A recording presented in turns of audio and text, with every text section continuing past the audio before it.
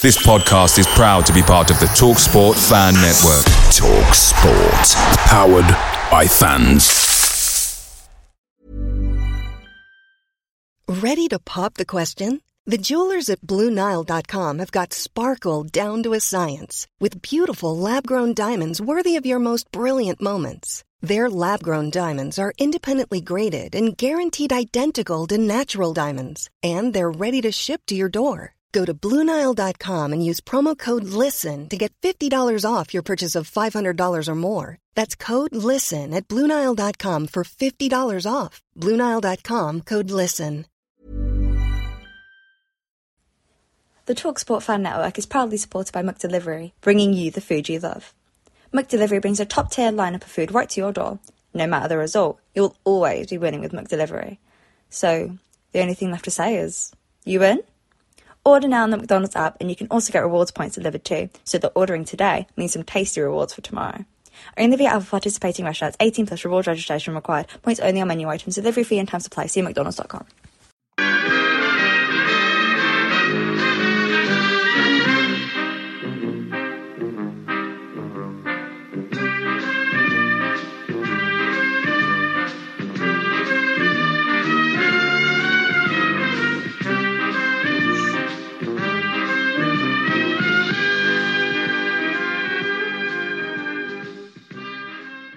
Well, welcome everybody to another edition of the Forever Bristol City podcast, being recorded the day after the afternoon before, where it finished at Ashton Gate on Saturday afternoon.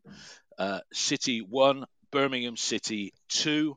Not a great day, and it's 4 defeats in 5 games now. That's not good, full stop. Joining me this morning are Ian and Mark, as we always do. Mark first. Just give me 30 seconds on your thoughts yesterday. You can always repeat what you put on Radio Bristol. Yeah, but what are your thoughts? Maybe you've had some hours to think on it, but just sum it up in 30 seconds. Nigel Pearson's got a small squad to pick from, but yesterday he picked the wrong side, exposing Sam Bell exposing Sam Bell and midfield players in James and Joe Williams, who were clearly not fit and couldn't do a job. The game was gone after Birmingham went 2-0 up. And despite a fight back, City flagged in the last 15 minutes where they needed to build up pressure. Had 4 centre forwards on the pitch. It was just a mishmash, and Birmingham rode out comfortable winners. I'm a City fan of 47 years. I've had to suffer for my art. Sadly, for the young fans, it's going to be your turn for a few years, because it looks like Nigel Pearson's here to stay. So expect struggle for the next few seasons. Enjoy the academy players, but it's going to be tough. There you go. Good summation. That is Mark. Ian, your thoughts. You've just had Matt Pickles say, let's not hold back this morning, guys. But your thoughts, Ian, in I'll say 40 seconds because Mark went over a bit there. Positives. I thought Alex Scott did well, particularly he was once again played out of position at right wing back, and he did okay in midfield. The other two, as Mark said, and I discussed this with Mark after the game, weren't fit. The second half was better than the first, but as our illustrious leader said, the first half was crap. His words, not mine. The lineup, we had no energy in midfield. I suppose those are the positives. There are too many negatives to mention. Right. First half performance was a big one, but no doubt we'll develop that over the course. Well, let's develop that. Let's crack on in the action, because we can chunter away. There's a lot of chuntering to be done this morning, I think. I mean, look, the lineup: Sam Bell, Ian. Was that a 4-3-3 or was it? What was it? What was that lineup? Was Williams in a 3? Was it a 5-3-2? Well, hang on. Finish the question. Let me answer the question. Go on. The lineup was a 2. We played a back 2, 4. That's 6, isn't it? So we had don't start in my trap. 2-1-2. It was the strangest formation I'd ever seen. We played with Bell so far out of position. I felt so sorry for the kid. It was unbelievable. The kid's either a right winger or a striker. Play him there, don't play him because you'll destroy the boy. And it was totally unfair on Sam Bell. So you're not going to hear me give Sam Bell any stick. He hasn't got a defender's instincts because when you play in defence, a lot of the play is positional. You've got to know where to be. And it's okay if you say, well, just man for man mark that bloke over there because that's easy. Just follow him all over the pitch. All right? And if it's that type of man for man marking, which these days you don't see a lot of. Right? I remember when we played up it, I'm walking down memory lane like you two boys now, but remember when we played Forest and they put Paul Martin on Steve Hodge, was it? In midfield, man for man. And you don't often see that. But it was the strangest formation. I've never seen a side play with a back two before. I think there is a formation, it's kind of 2-2-2-2. It's like this thing Rangnick wants to do at Man United, and that's not working going that well either, is it? But and it must confuse the players. And I think the big question that we've got to ask on the pod today, and I'd like sensible answers from people on here, particularly if you're a member of the cult of Nige. That's cult, C-U-L-T, of Nige. I think. All right, Ian. Just did you say that was Is Pearson part of the solution or is he part of the problem? That's the question. I saw you put that on Twitter. Actually, Ian, and also I with a defence now that has conceded 65 goals, right? I'm going to throw one in here. I got asked the same question about Callas, but come back to that. Just to pick you up on something, Ian, did you say that was a 2-4-2-1-2, the formation? Because if you did, it doesn't add up. You've done a mark, right? I agree with the 2-4-2-1-2. Don't bring me into it. Ian's doing the maths there. He's 4-4-2-1-2. 1-2. 2, be 1. 2, 6, 7, 8, 9, 10, 11. 10. Yeah, sorry.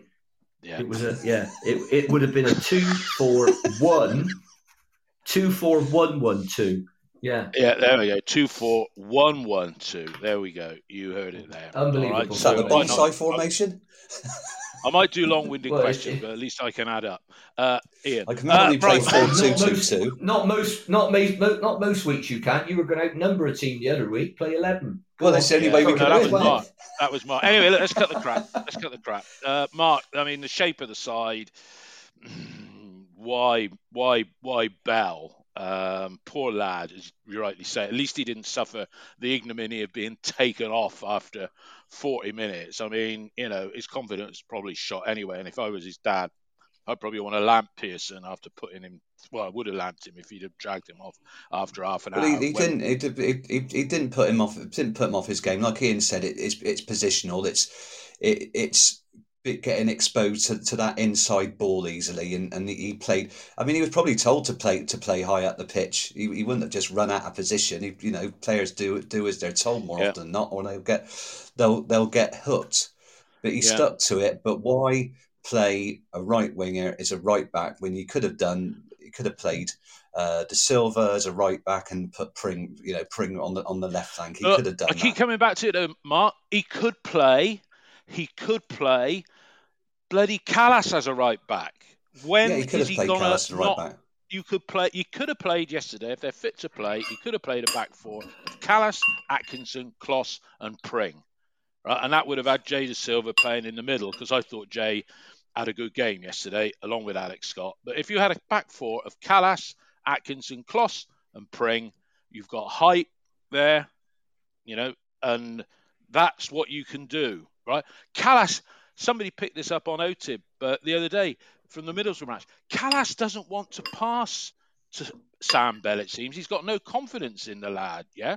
And Callas seems to live in this ivory tower because he lunges in with all these saving tackles and what have you. And Ian's had a view on that he only lunges in. You only lunge in because you haven't positioned it right. Is he part of the problem? Because we've now let in 65 goals. Mark, I'll come to you for the first goal. And then, obviously, Ian, get your take on it as well. It started 2 minutes on the clock.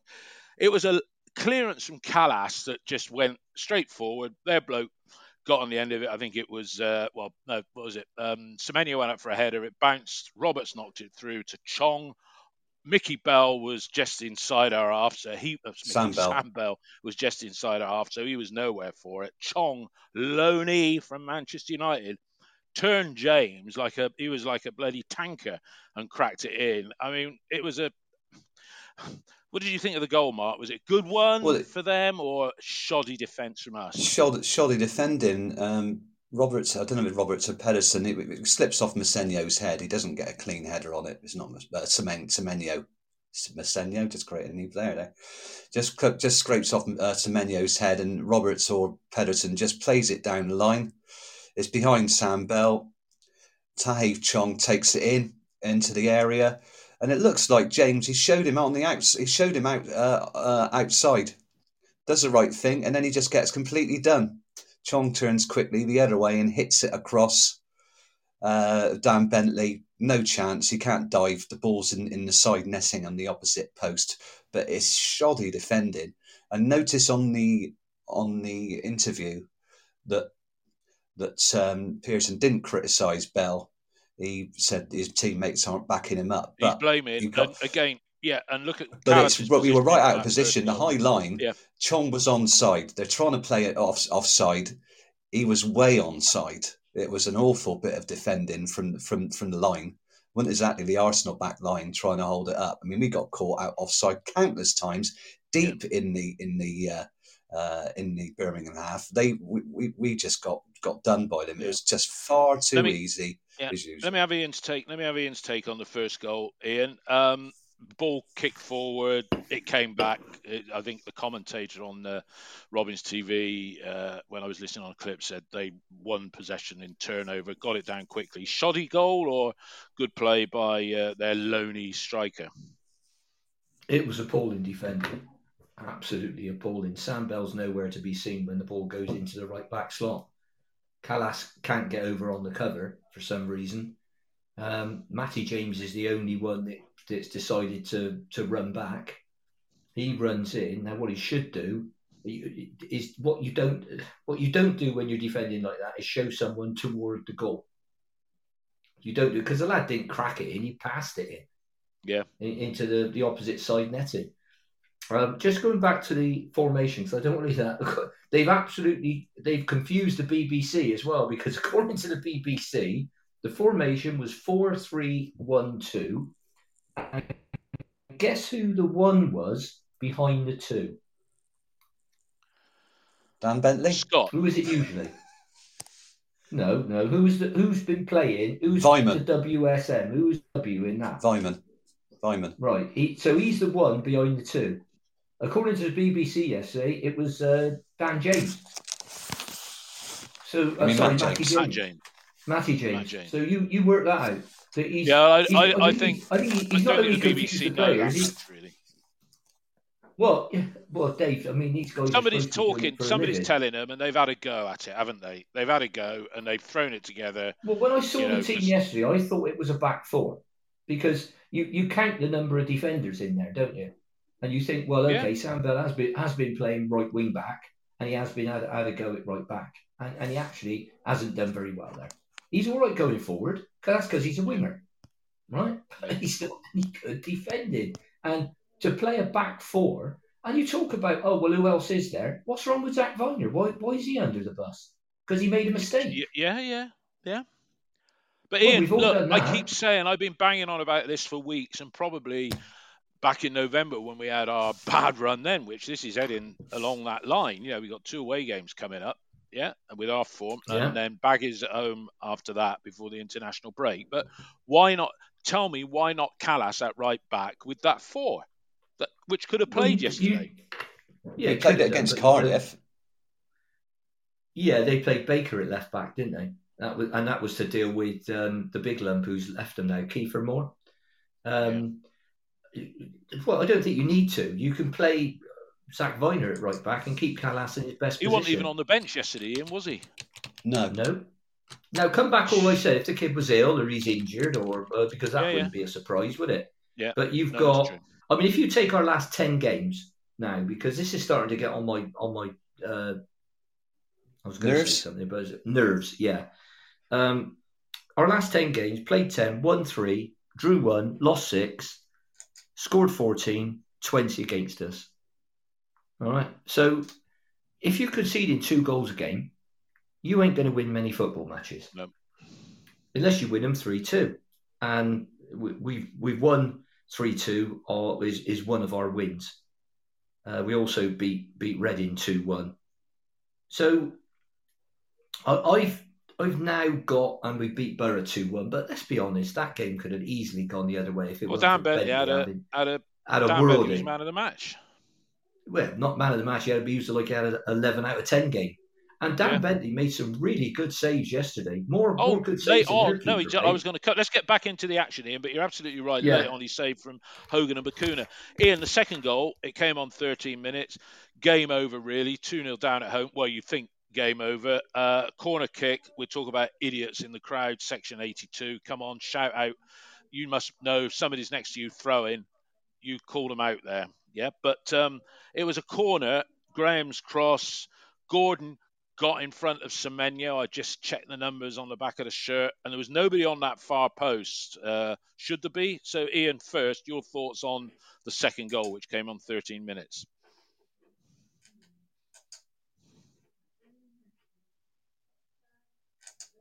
Ian. Mark, then. The ball's just Graham just plays it into the middle of the goal, into the 6-yard box, and the guy just peels off of Semenyo, no pressure on, and just heads it freely into the net. It's pathetic defending again. Absolutely awful. Do you think there should be somebody on that far post? Well, there should be. They just stand there. There's a line, isn't there, in front of Dan Bentley, and but nobody's this zone.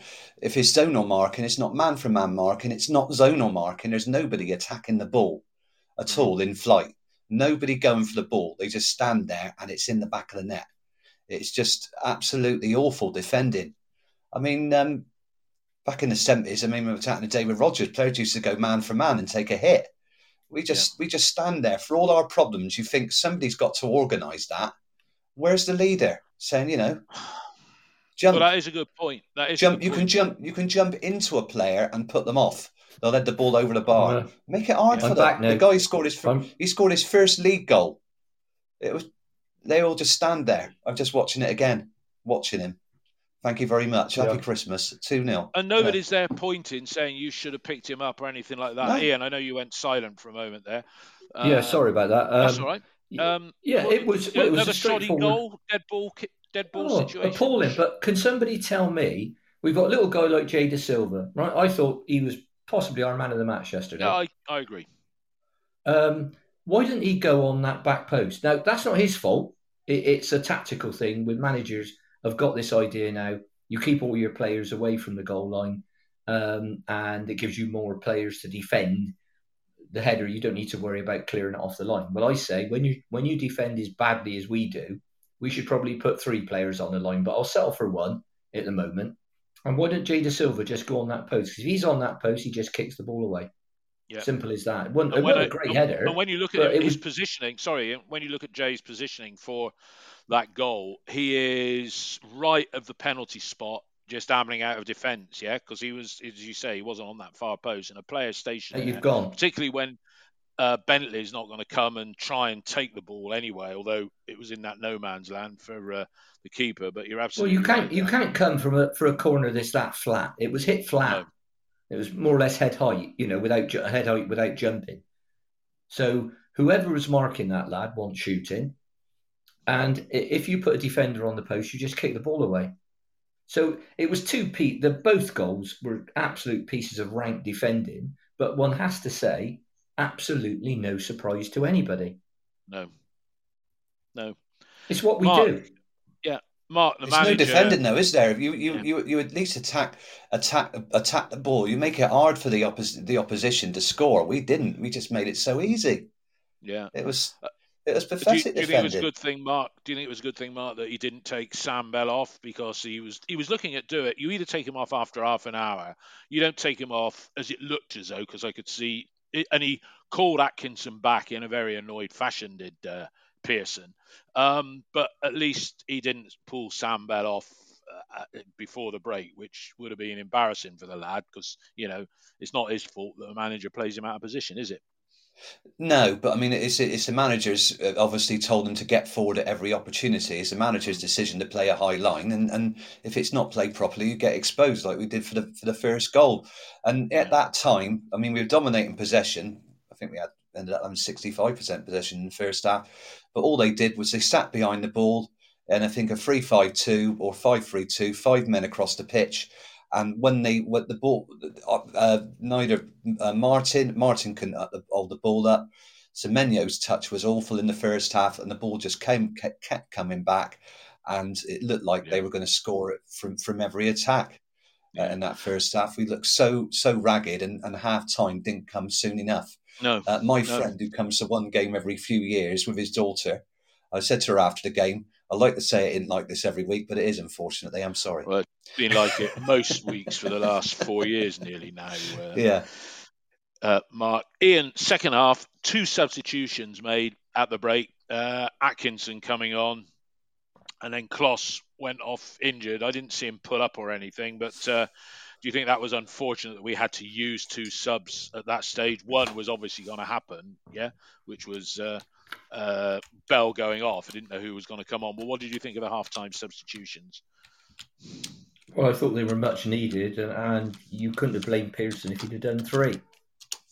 And you always say what I always say is when they say, the manager made some substitutions and turned it around. I said, well, you've got 2 things there. One is well done for doing that, but why did you cock it up in the first place? So same 2 questions. I thought Atkinson did well when he came on. He looked stronger. And I thought Cam Pring did well. Once again, out of position, because he's not, I don't think he's a central defender. I think he's a left back stroke left wing back. But I liked it when he came out and combined well with Jay Da Silva. We looked like we might create a threat. So I thought both those substitutions were good. He had to hold back on the other one because our 2 central midfield players are both unfit. And how do you say? When you say they're unfit, is that they're unfit? And how is that manifesting itself visibly to you? Because I agree. I thought Williams was shoddy yesterday. Matty James as well. I've never got this big love in with, he's the best of the trio from Leicester, and he ain't that good. But they look slow, And I said earlier, Matty James looked like he's carrying a bit of timber. But if they're not fit, why play both and leave Masengo on the bench? You'd ask the $10 million question, and that's Pearson trying to make points. And I don't think, Masengo ain't going to sign a contract. It may be because of that, but you've got him for the next 10 games and 10 games only. So I would say utilise him. Probably the same thing may apply to Semenyo if we get a big bid. I think that. Because people on social media are just making numbers up. Celtic are in at 11. West Ham will have to pay 15. And when you look at it, it's all, I don't know, it's they're rubbish. Not even cut and paste sites. It's just people making up storylines. Anyway, look, Ian, I'll come to you first. The 2 guys in midfield were blowing, both of them, and behind the game after 30 minutes. And I think the only way that you can play those 2 in the same team at the moment is play one bloke in the first half, James, if you will, and then play Williams in the second, because I think they can just about do that. And you say, go out and give everything, because I'm replacing you at half-time with him, barring accidents. Good idea. Let me come to you first, Ian, for our goal, which coming as it did right at the start of the second half. You're thinking 43 minutes to go. We got a chance to get back into this. It was a well-worked goal. Williams to Semenyo to JDS. Nice little cross into the middle. And Scott, their defence was almost as bad as ours for that goal, wasn't it? Because he should never have been allowed to get in and score from close range like that, should he, Ian? Well, what Scott did was what a lot of our attackers failed to do a lot of the time, and that's got across the box from his position. He didn't hang about on the far post, wait for the ball to come to him. He ran across the front of the defence and got the touch in front of the keeper. But we know Scott's a very good footballer, and that's an ideal situation. That's why I'd like to see him playing 10 or at least further up the pitch, because I want to see him doing that stuff all the time, doing the creative little through balls on the edge of the box. I don't want to see him or right wing defending. back, or the anchor, no. or right wing or left wing back, or wherever else Pearson decides he's going to play him. So, it was a poor goal from Birmingham's point of view, if you want to call it that. Nice cross from Jay Da Silva. I mean, he saw the opportunity and put the cross into that no man's area, what some people call the corridor of uncertainty, between the goalkeeper and the back four, whipped it round the back. But that cross went a long way. And if I was Birmingham's manager, if I was Lee Bowyer, I'd be saying somebody should have dealt with that. But yeah, well, I said like the sort of goal. I think I know why that was. When that went in, I thought, right, because when you're 2-0 down, the next goal is absolutely key. If they get it, they probably go on to win by more. If we get it, we can get back in the game, even win it. Back in. And Mark, for that let me have your view on the goal, Mark. I mean, it was the little approach play to it, Williams, Semenyo, JDS, and then ending with Scott. That was us at the all too infrequent glimpses of nice football from Bristol City, and it gave us the perfect platform from which to kick on. But we really didn't, did we? I've only got Semenyo's shot that was parried away as our only other attempt on goal after that, yes? Yeah, I mean, just coming back to the goal, Pedersen is being hustled by Chris Martin, and I think he's expecting Etheridge to come out and get the ball. But they just look at they both look at each other, and Scott follows it in. But it is a well-worked goal. But you're right, we had a lot. I mean, as usual, we dominated in a lot of home games. Where we dominate possession, we fail because the side just wait for us to cough the ball up and counter-attack and score goals. But really, the only clear-cut chance, you're right, was when Wells played Semenyo in on the right. He went past Pedersen, shoots across Etheridge, but it hits the other defender and goes out for a corner. If it had gone, it could have gone in the back of the net after that. But then the problem with City is, and I think to the frustration of fans, our fitness really suffered. The last 20 minutes, Joe Williams, he couldn't win a second tackle. He'd win the ball and then lose it seconds later. Bacuna was dragging him everywhere. Bacuna had a couple of shots, great shots that were saved by Bentley. And we didn't really build ahead of steam to the end of the game. The game just petered out. And that was the thing. The same thing as last week. Overexposed because of Joe Williams' lack of fitness. We thought that by adding James, that would add a little bit of energy, and it didn't. Neither were fit. That was the problem.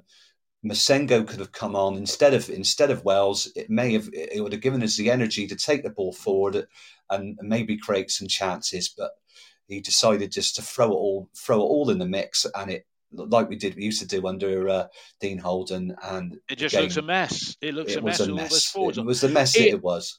Yeah, Ian, I'd written it down as a topic for discussion, and Mark has just alluded to that. Fitness, right? We seem to have this problem with, never mind injuries, general levels of fitness. The way the Birmingham players were buzzing round our box, very much like one of the other sides that we played at home recently. Might have been a game even that we won, when we were hanging on. But, why don't we look on it from that fitness point of view? You already said Williams and James aren't fit and they're puffing and all the rest of it, but we don't look sharp, do we? Scott maybe and Jay Da Silva apart. Well, we don't look strong. We don't look sharp. We don't look mentally and physically tough enough. So there's a huge number of problems, which is why I'm coming to what's the solution? Because I haven't seen a solution from anybody that doesn't start with, you have to remember what Pearson did at Leicester. Well, actually, I don't. That was too long ago. I mean, if we're going to do that, let's go and get Alf Ramsey and make him manager, because he won the World Cup. I'm just, I'm not going to hold back on it. It's the level of performance, and there have been too many unacceptable performances this season, and it's an ongoing theme. It's not a blip. There's too many unacceptable performances, and there are some others to add to that, where one half of the game has been unacceptable. So yesterday, was a classic example of that.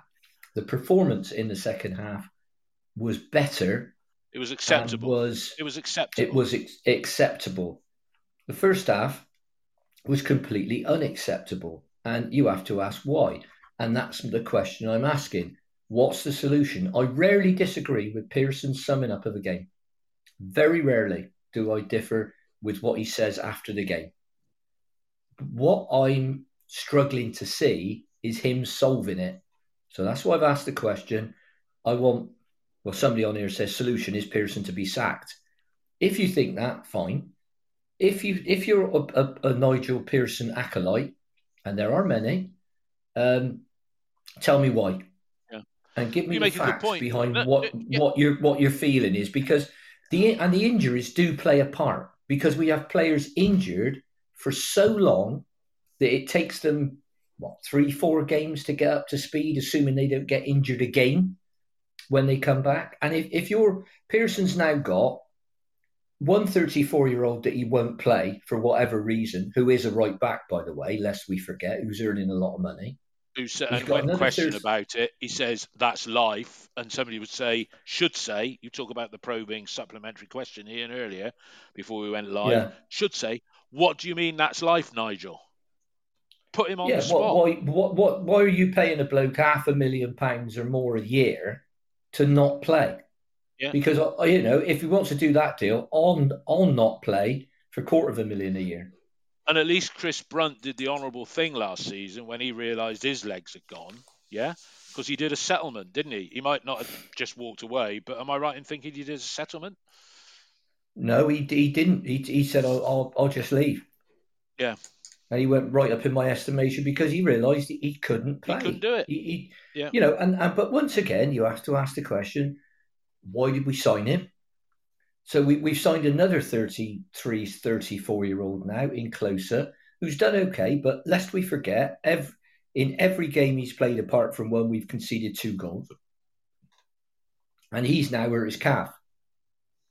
So if you're going to sign players who haven't played a lot of football, Simpson, King, Closer, who are in their mid-30s, then you're taking a real chance. Now, if you're going to say, well, that's all we can afford, then I suppose, okay, you could say, well, okay, if they don't all get injured at the same time, it might work. But it's a really, really tenuous strategy. Ian, can I just say, you can be a fit, we seem to, and I know we went off injured yesterday, but Klos, you could say he's a fit. He hasn't played much football in the last few years. Somebody correct me if I'm wrong there. I know people correct me for factual inaccuracies, but we seem to have picked players who have not played much because of long-term injuries. Let's let Mark have a little say, and then I want to come back in on the whole thing about recruitment. But Mark, Ian's saying Pearson, is he part of the problem because he doesn't seem to be able to have a solution, and a solution is playing a side that is solid.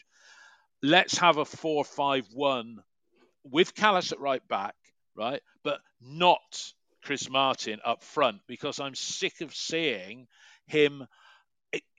He's a consummate professional, I've no doubt about that. But we lack any energy and movement up there with him. What are you saying, Mark? Solutions, problems? How do we address it?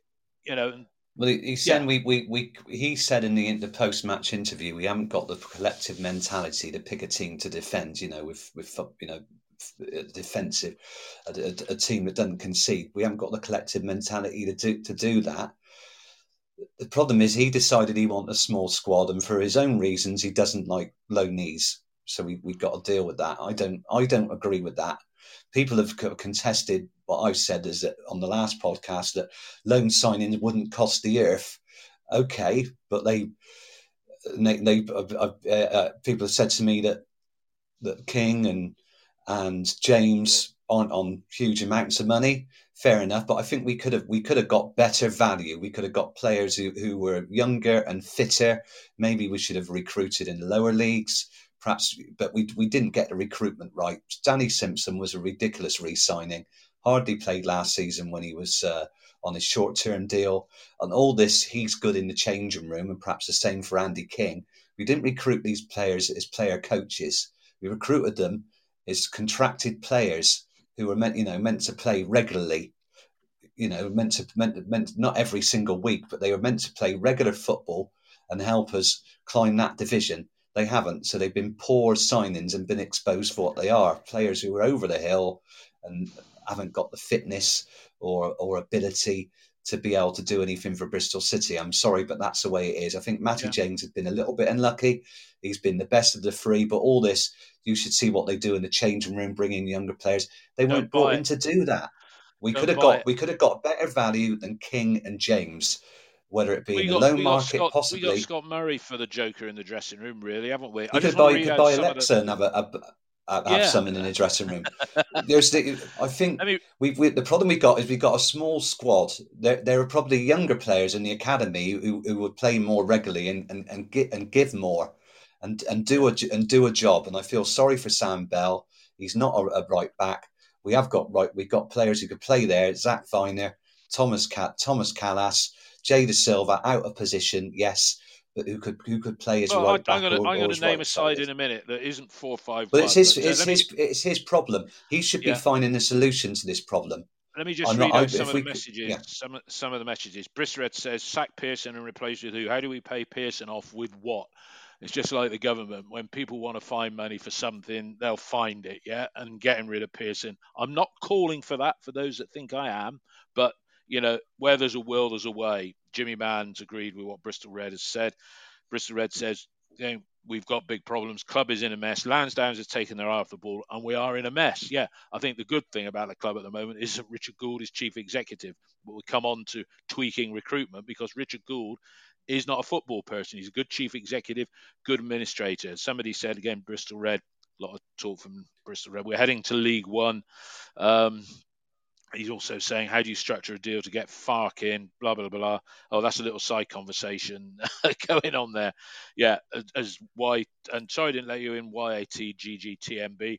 Don't know who you are. Message me on Twitter if you want to make a contribution to the programme going forward. I mean, I said a 4-5-1, right? But this side, to me, and Ian's gone quiet, so I will come back to you, Mark, a 4-5-1. This side against Blackburn, it's not going to be easy next week. Callas, Atkinson, Kloss and Pring as a back four.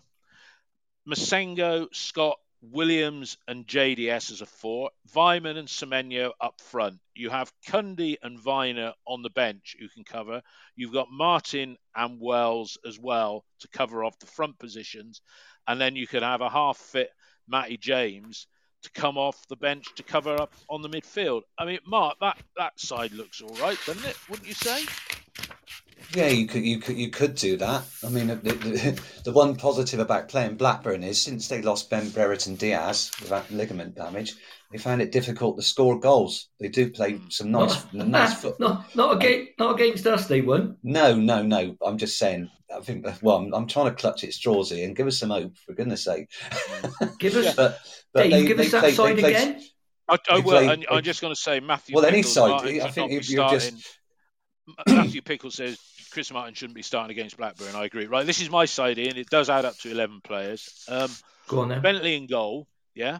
A back four of Callas, Atkinson, Kloss and Pring. A midfield four of Masengo, Scott, Williams and JDS. And then up front, Vyman and Semenyo. On the bench, Cundy, who can cover off the two central defenders. Viner, who can cover Viner can come in and cover any of those positions. Central. Sorry, Dave. Who have you got up front? I've got Vyman and Semenyo up front. Yeah. So you're playing 4-4-2. Yeah. But I'm giving the defence a bit of height. Yeah. I'm giving the defence a little bit of height, and I've got energy in midfield with Masengo. I've got the creativity and the crossing ability of JDS, and Alex Scott. You know, now you could say it's a 4-3-1-2 with Scott playing in the hole, and then on the bench, Cundy, Viner, Martin, Wells, and James, and whoever else, maybe a couple of the kids or something like that. What's wrong with that side, Ian? What do you think? What do you think about that? No, look, the way we've been going away from home, Dave. We if you said to me I'm going to play 3-6-1, I'd say, well, yes, it's got to be worth a try because we can't do any worse than lose. So, correct. It doesn't look bad to me. You've got your best defenders on the pitch, haven't you, Ian? You've got, but it's keep coming back to the same point. Kalas, right? Why can't he take one for the team and play out of position? And it's not a totally unfamiliar position to him, right back. Well, I think what you could alternatively do if Klose is injured is you could play Viner right back, Atkinson and Kalas in the middle, which is how we started this. No, it wasn't. Atkinson was in there at the start of the season instead of Kalas.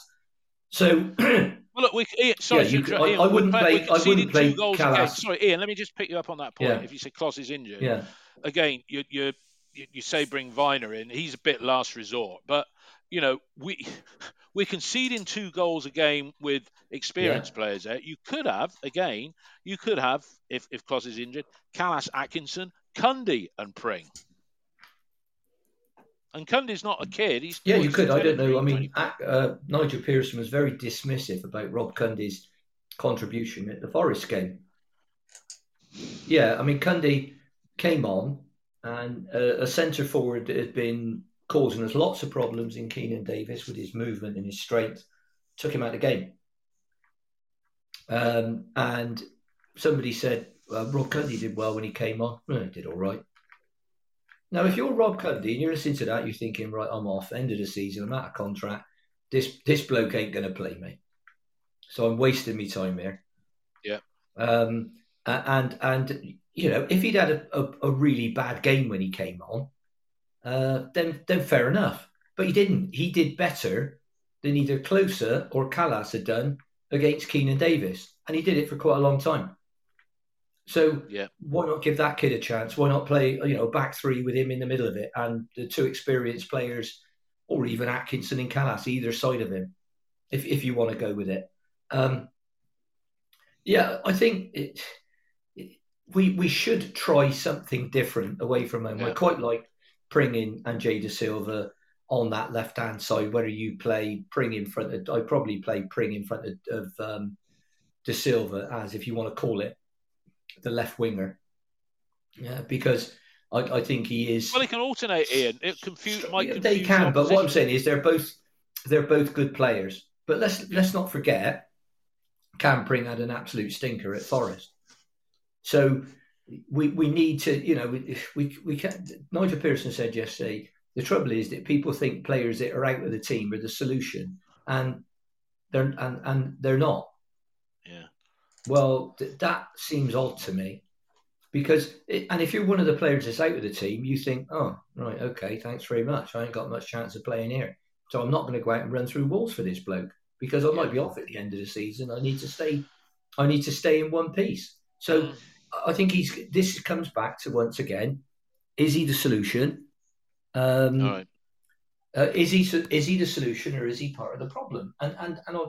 Because I don't ever see people from the cult of Nige follow up when you say, well, you want to get rid of Pearson, but he's, look what he did at Leicester. Yeah, but how about what he's doing at Bristol City? Doesn't that matter? Well, you can't count last season. Why not? Let's not count away goals. And then that way we're top of the league. Let's not count defeats. No. The problem we got with Nigel Pearson is we've given him a 3-year contract in April last year, so we're wed to that. And for me, this is going down memory lane, but it's a bit like we were when we had Dix in the late 60s, and the side struggled for about 5 seasons before they made any impact. So I think the club are wedded to Nigel Pearson. We will continue to. We'll be in the Championship next season, but we'll probably be finished about 5th from bottom, and we'll continue to struggle before it gets better, isn't it, Mark? It's just going to be like this week in, week out. We're going to have to look at sides in theory, seem to have less than us in terms of financial backing and what have you. I mean, look, the loan. I mean, Mark, let me ask you this question: player for player, right? Are there any players in that Birmingham side, that you would say are better than what we have, and if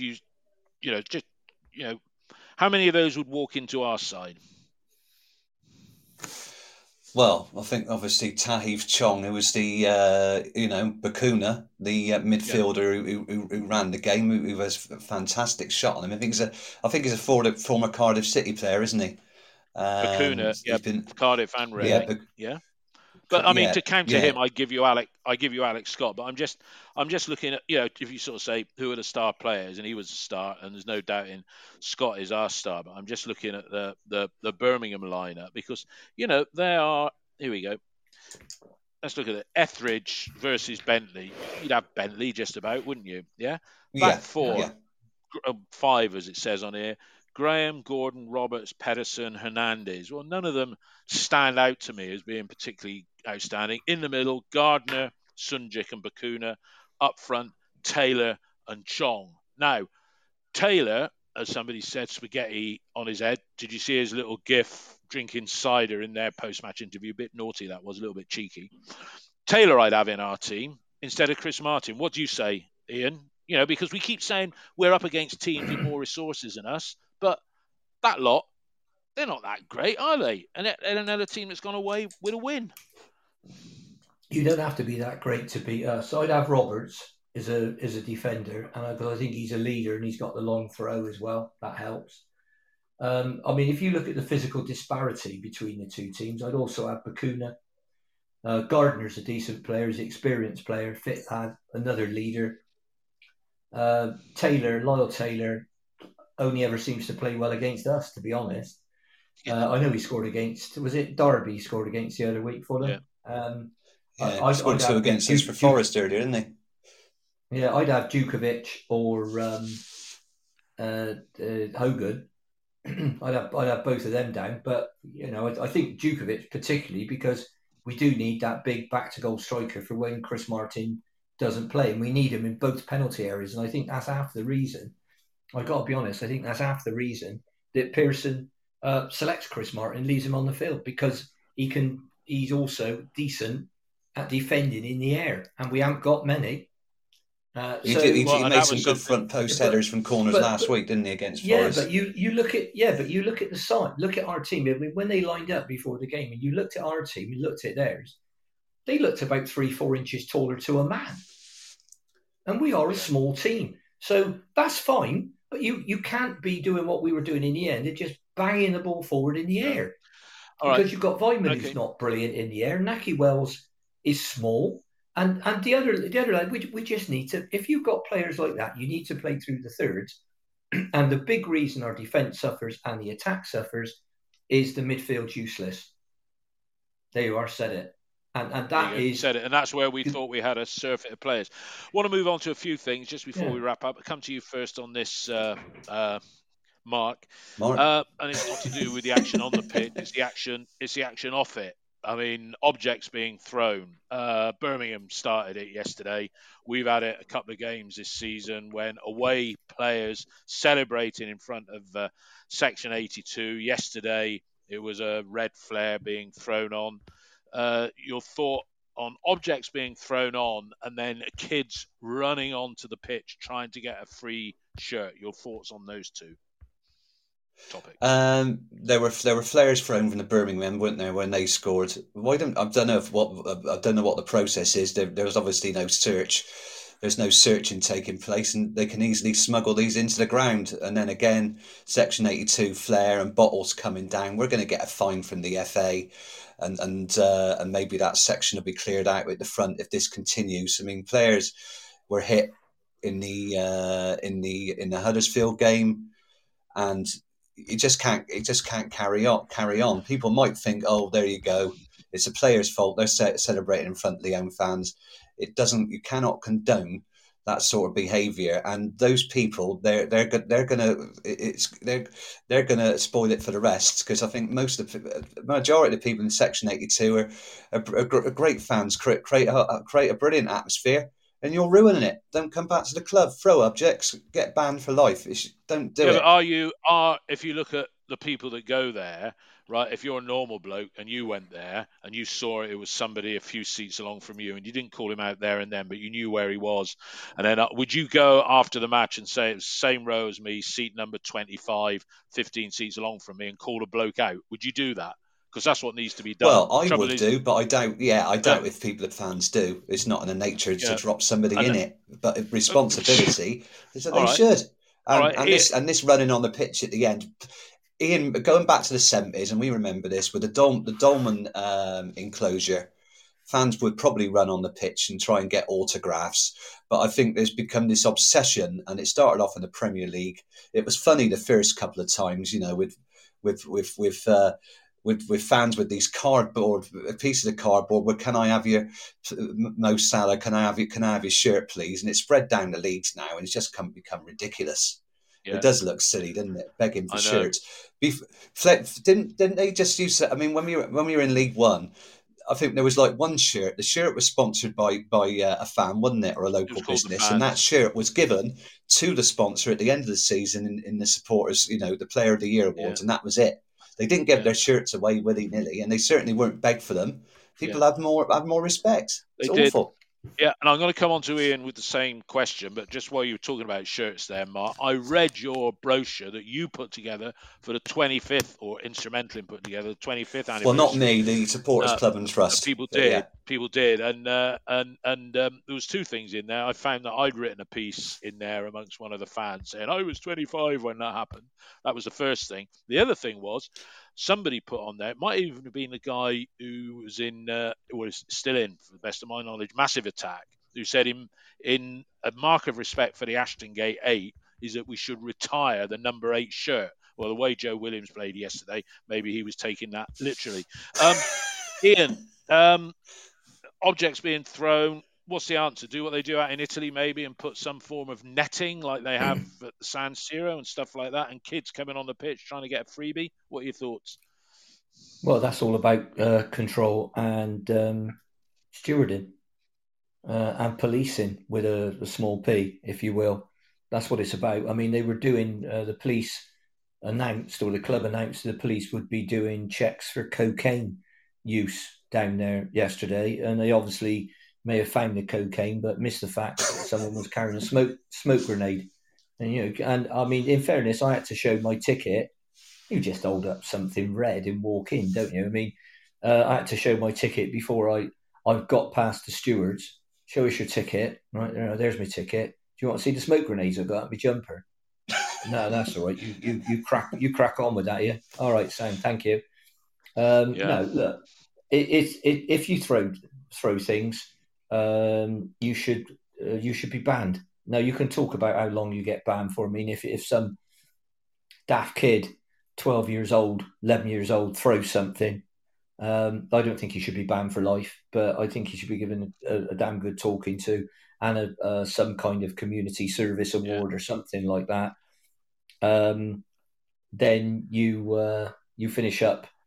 But you've got to solve that problem. I mean, what they will do, Mark's quite right, they will clear the first, 6-8 rows there, tape them off, and they won't be sold. The tickets won't be sold. Well, I think, Ian, they could throw from a lot further back. I mean, I would have thought that with CCTV just focusing on that section, that if you sit down, you can spot people. It's not. That's how they pick people out. It's not about people saying, well, it was Jimmy Bloggs and he sits in seat number 48. There's none of that. The CCTV down there is absolutely spot on. So, but then again, somebody could be wearing a mask, couldn't they? Yeah. Or have their scarf pulled up over their face. But if they're in a seat, but they might be in somebody else's seat, Dave. Yeah, no, you're right, Ian. Look, there's always a reason why something. They don't sit down. A lot of the guys are stood up. Well, no, it's the rail seating and whatnot over there, isn't it? All right. Yeah, so that ain't going to work. Can we talk about recruitment? Because we were going to talk about that. I say we're coming up to the hour. I appointed Ian Pearce last week, didn't I? And he hasn't come yet. Yeah, there's two things, because we haven't talked about. There's two things, and we leave it for the next one. The FFP waiver and us saying we could have had 30 million and ex-players would have been sold, and we were denied it. And I guess, you could say if it hadn't been for COVID, and Alex Scott might have got in a team a bit earlier, and then and others, and they might be worth 30 million. So FFP waiver and this week's comment of tweaking the recruitment. The final thing I want to do on today, or ask you guys on today's pod, is the comments that came out from an interview that Paul Simpson did. I don't know how he got on yesterday as manager at Carlisle. He won his first 2 games. But Paul Simpson talking about the difficult conditions that Dean Holden, constraints might have been another word, that Dean Holden was working on. Remember, this is Dean Holden with a win record in his time with us in excess of 40%. Ian, did you read that article? And I guess you're saying it's nothing we didn't really know and didn't expose it in detail, but what were your thoughts on that, if you read it? Yeah, he was probably talking about Ashton, wasn't he? And his control over the recruitment process. But that's, in a way, that was why, we had those ridiculous interviews about the thorough process to appoint the bloke who was sat in the next office, and it took 6 weeks to do it. And if you believe that, I got a bridge I want to sell you. I still stand by the fact that Dean shouldn't have been offered the job, but you have to say his win rate was far higher than Nigel Pearson's. But yes, our recruitment has been, which I think is what he was referring to, with it was a difficult place to work. Our recruitment has been largely poor. There have been notable exceptions, Brownhill, Webster, but our recruitment's been poor. Our trading's been poor. You can't let your record signing walk out, your 5.2 million walk out the club for nothing, although we're going to do exactly the same again with Nahki Wells and probably give him a few bob to go. So that, and it filled me with horror and dread when what they were going to do was referred to as a tweak, because anybody that was involved in our recruitment last summer shouldn't be involved in it this summer. So there you are, said it. It needs a major, major overhaul, and you need somebody in there with some contacts, with scouts, who knows knows exactly what he's doing. No disrespect to Richard, but he doesn't have. But they didn't say Richard. They didn't say Richard was going to do it. They said John Lansdowne was overseeing it. Now, met John several times, and John knows more about football than Richard or Steve in terms of the playing side of the game. So if you started talking about a false number 9, John would know what you were talking about. So, I've got no issue with John looking at that, but from a strategic point of view, it can't be a tweak. It can't be a tweak, because there's too much wrong to be put right by a tweak. It's like going into a company that's losing 50 million a year and saying, well, I'm going to, we'll tweak a couple of things here. No. We're into a restructure, overhaul, and clear out the dead wood and do whatever we can. And it's about the art of the possible, isn't it? It's the art of, well, what is available? People on here have quite rightly said, where's the money going to come from? Because the club hasn't got any money. And as much as Steve Lansdowne might want to put 20 million in, and I don't think he's probably got much appetite for it, to be honest. No club's got any money. Again, we don't have a monopoly on Port. Mark, just to finish, I want to come back to you on that point that Ian's just alluding to, that John Lansdowne, does know a bit more than his dad and Richard Gould about the tactics of football. Can you really see Nigel Pearson working alongside John Lansdowne at constructing a squad? Maybe we sell our prize assets and build from the background again, because he treats, by his own admission, he treats agents with disdain. He's going to treat John Lansdowne with disdain, isn't he? Or is that me being unfair saying that? Pearson's got no time for fools. Well, they must have accepted that, because they gave him a 3-year contract in April last year, so they know what they're getting with Nigel. He appears very, very difficult, but they know what they're dealing with. God, you hope. But what they need is a strategy. They've got to have a head of recruitment who's prepared to work with Nigel Pearson, and they've got to come up with some strategy to play a style of football and bring in players and get better value on the pitch. And I think Nigel Pearson's got to convince the board of that. But the problem is he's not going anywhere. So they've all they decided that Nigel's going to stay till 2024 because to pay him off would cost the club an absolute fortune. So they're not going to do that. But for City to progress, they have to come up with some strategy, recruit certain types of players and play a certain style of game. But they have to have a strategy to attract head of recruitment in the first place. Somebody who's prepared to work with Nigel Pearson. That guy Pearce. The game's very incestuous. Everybody knows everybody, don't they?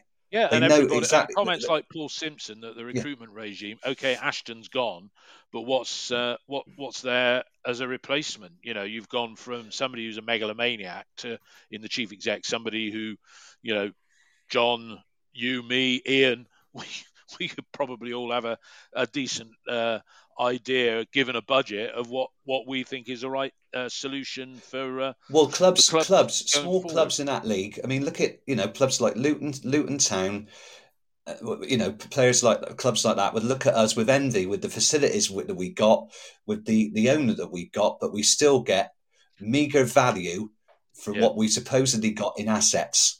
Our assets, we're getting very poor value for them. Something has to be done about that. Otherwise, we'll just slide downwards. It's got to stop. But I, for better or worse, we got Nigel Pearson, and let's hope, because that's all we got right now. I think those three things: faith, hope, and charity, to drag us out of this next season. Because this season you're going to have to put up with poor results. We might win another 2 or 3 games, but that's going to be about it. I'm sorry, but that's the way it is. That's it. I mean, we've not said anything about do we fear going down. I still don't think we do. Of course we do.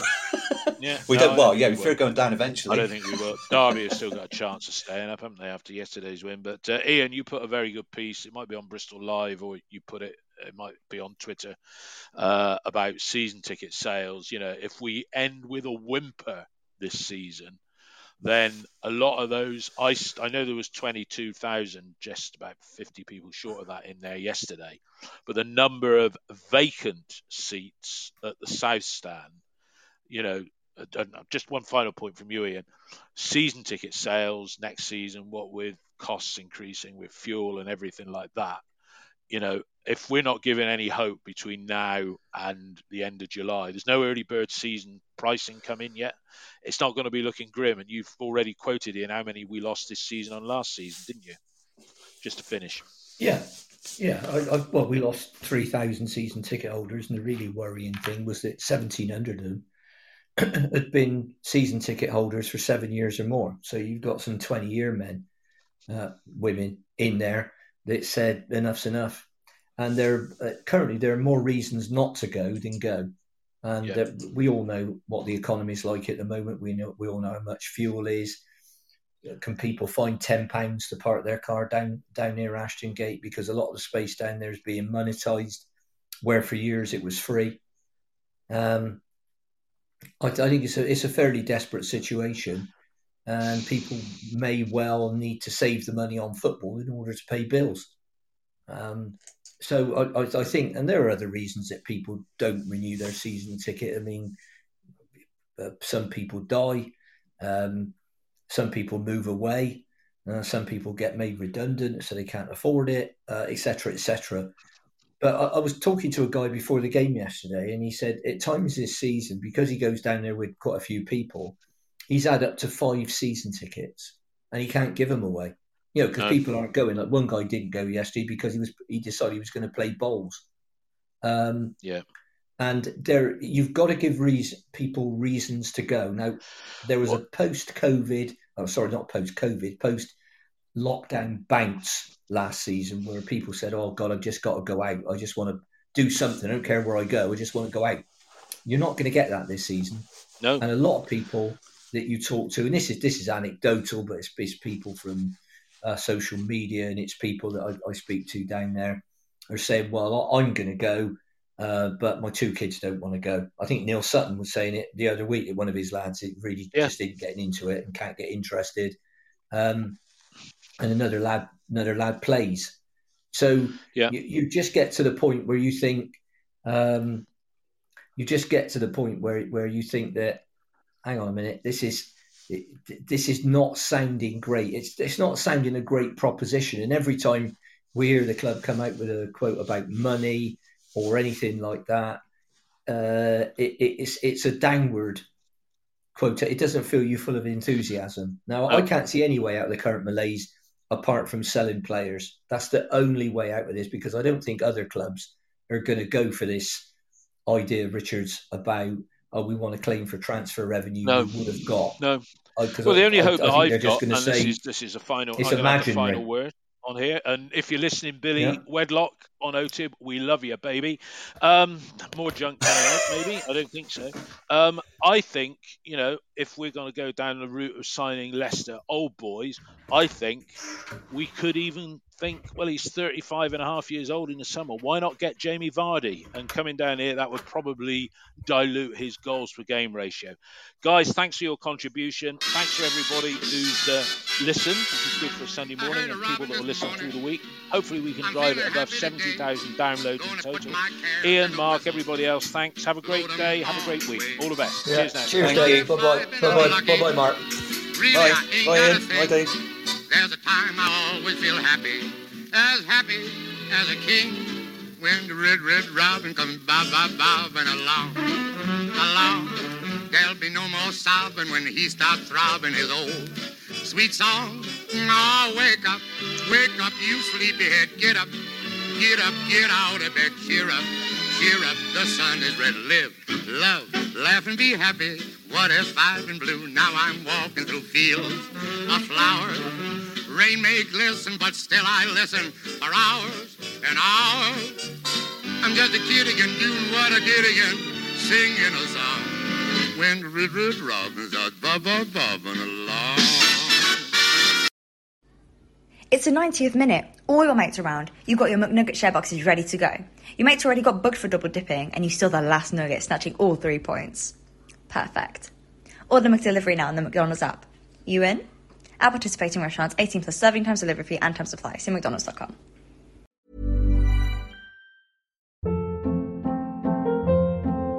Hold up. What was that? Boring. No flavor. That was as bad as those leftovers you ate all week. Keke Palmer here, and it's time to say hello to something fresh and guilt-free. Hello Fresh. Jazz up dinner with pecan-crusted chicken or garlic butter shrimp scampi. Now that's music to my mouth. Hello Fresh. Let's get this dinner party started. Discover all the delicious possibilities at HelloFresh.com. This podcast is proud to be part of the TalkSport Fan Network. TalkSport. Powered by fans.